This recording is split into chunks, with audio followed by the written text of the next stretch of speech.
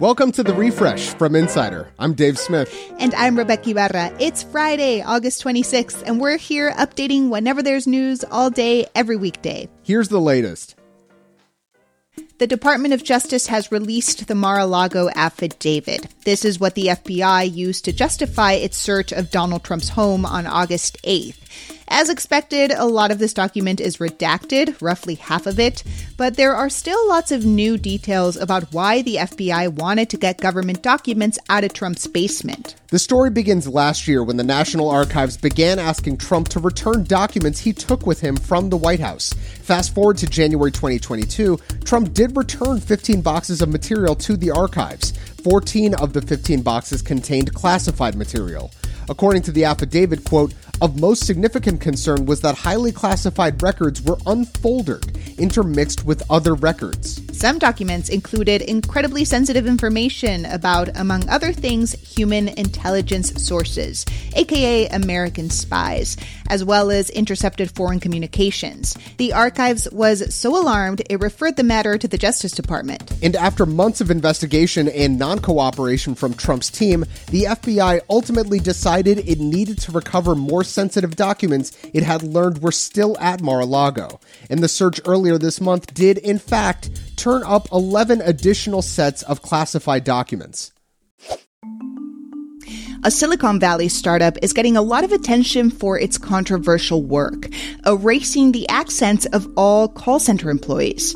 Here's how it works. The company, Sanas, uses artificial intelligence to change voices in real time. It gives, for example, a call center worker in India a Western accent. Here's an example from Sanas' website. Can I get your full name, phone number, and address to check in on that order? Can I get your full name, phone number, and address to check in on that order?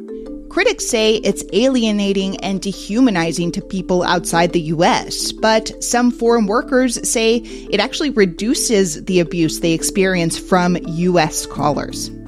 Moderna is suing Pfizer and its German partner BioNTech over its COVID-19 vaccine. Moderna claims Pfizer improperly used its mRNA technology to make its own version of the COVID vaccine. Moderna says it's not looking for Pfizer to stop making vaccines, but the Washington Post says it's looking to corner the mRNA market for the future. Pfizer says its research is original. What's notable here is that both companies based a lot of their COVID vaccine on research from the taxpayer-funded NIH, although Moderna says its lawsuit is separate from that work. Move over, Joe Rogan. Podcasting has new royalty. Meghan Markle, the Duchess of Sussex podcast Archetypes, premiered this week and is now the #1 show on Spotify, dethroning the Joe Rogan Experience, which held the title on and off for years. And that's despite Joe Rogan's super interesting episode on Thursday with Meta CEO Mark Zuckerberg. I mean, I do a bunch of social media. I do a lot of messaging. I really don't watch that much TV. Burning Man is back, and depending on how you feel about the polarizing Desert Arts Festival, that's great news or just another thing to roll your eyes at. The week-long event has been on hiatus for the past 2 years because of COVID, but it returns to the Nevada desert on Sunday and runs through Labor Day. The Big Wooden Man will be set alight on Saturday the 3rd.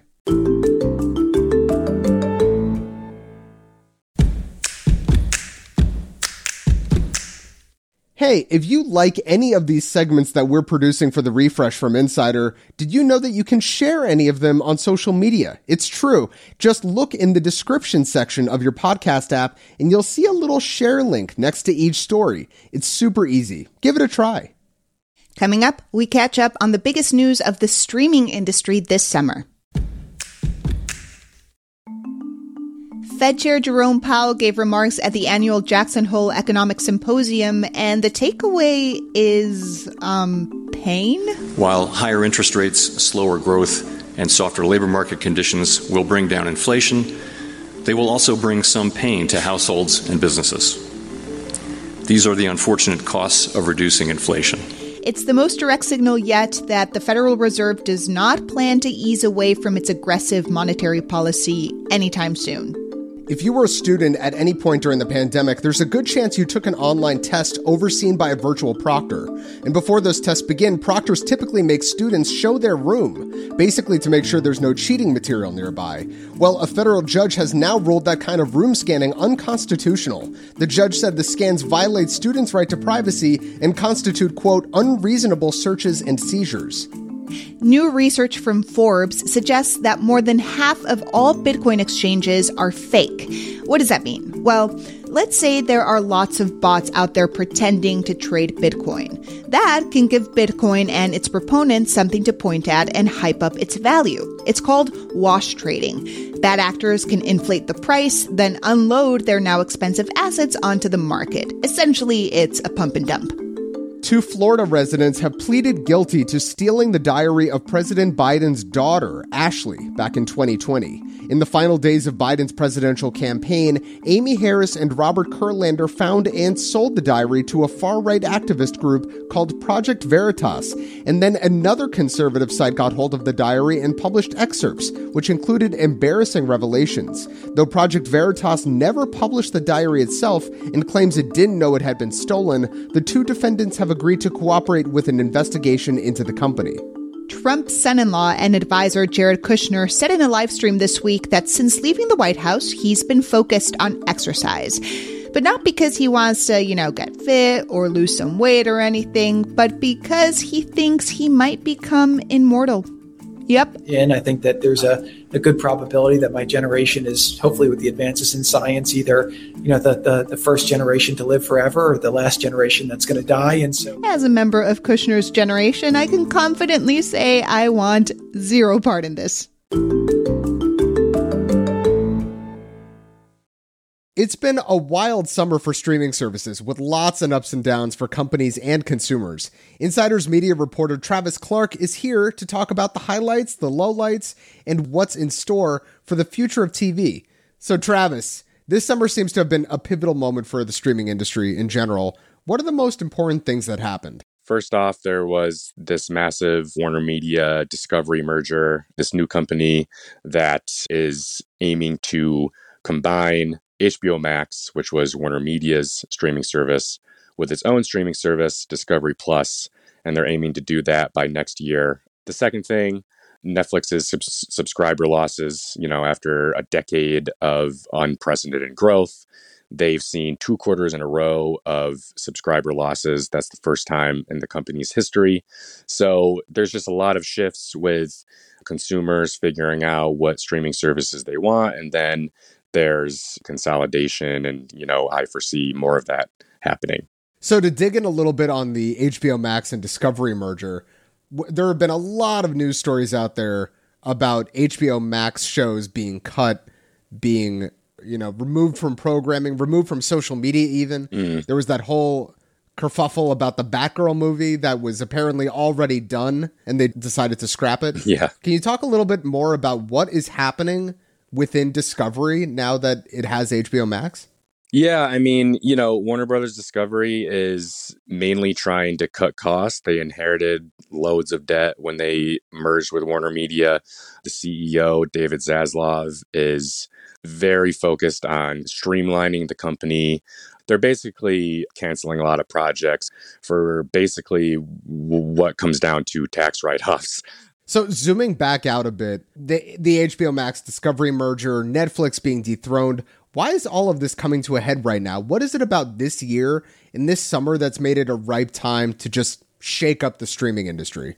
Yeah, there was a huge boom for streaming during the pandemic. A lot of new services debuted. There was Peacock, Paramount Plus, Quibi for a very short time. Love Quibi. Miss Quibi every day. Yes, that was the one casualty. And, a lot of people were kind of flocking to these services during a time when they were stuck at home, not much to do. And that kind of led to both new services and older services like Netflix seeing a real boom during the pandemic.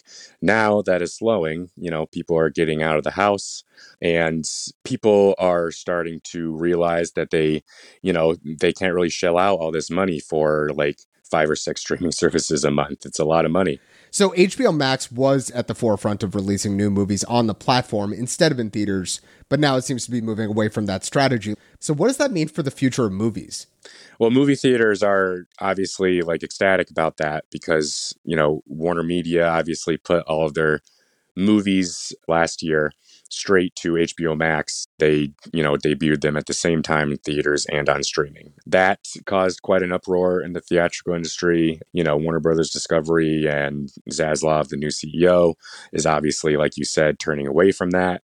So that's good for movie theaters, but movie theaters are also struggling right now. They still have a long road to recovery. We'll have to see how these companies change their movie strategies in the coming year or two. So, Travis, if you could just look into your crystal ball, I know you got one over there. If you can look into your crystal ball, what do you think streaming is going to look like for viewers over the next couple of years? Yeah, at the top of my head, I guess the first thing I would say is fewer options. Like we said, HBO Max and Discovery Plus are going to merge next year.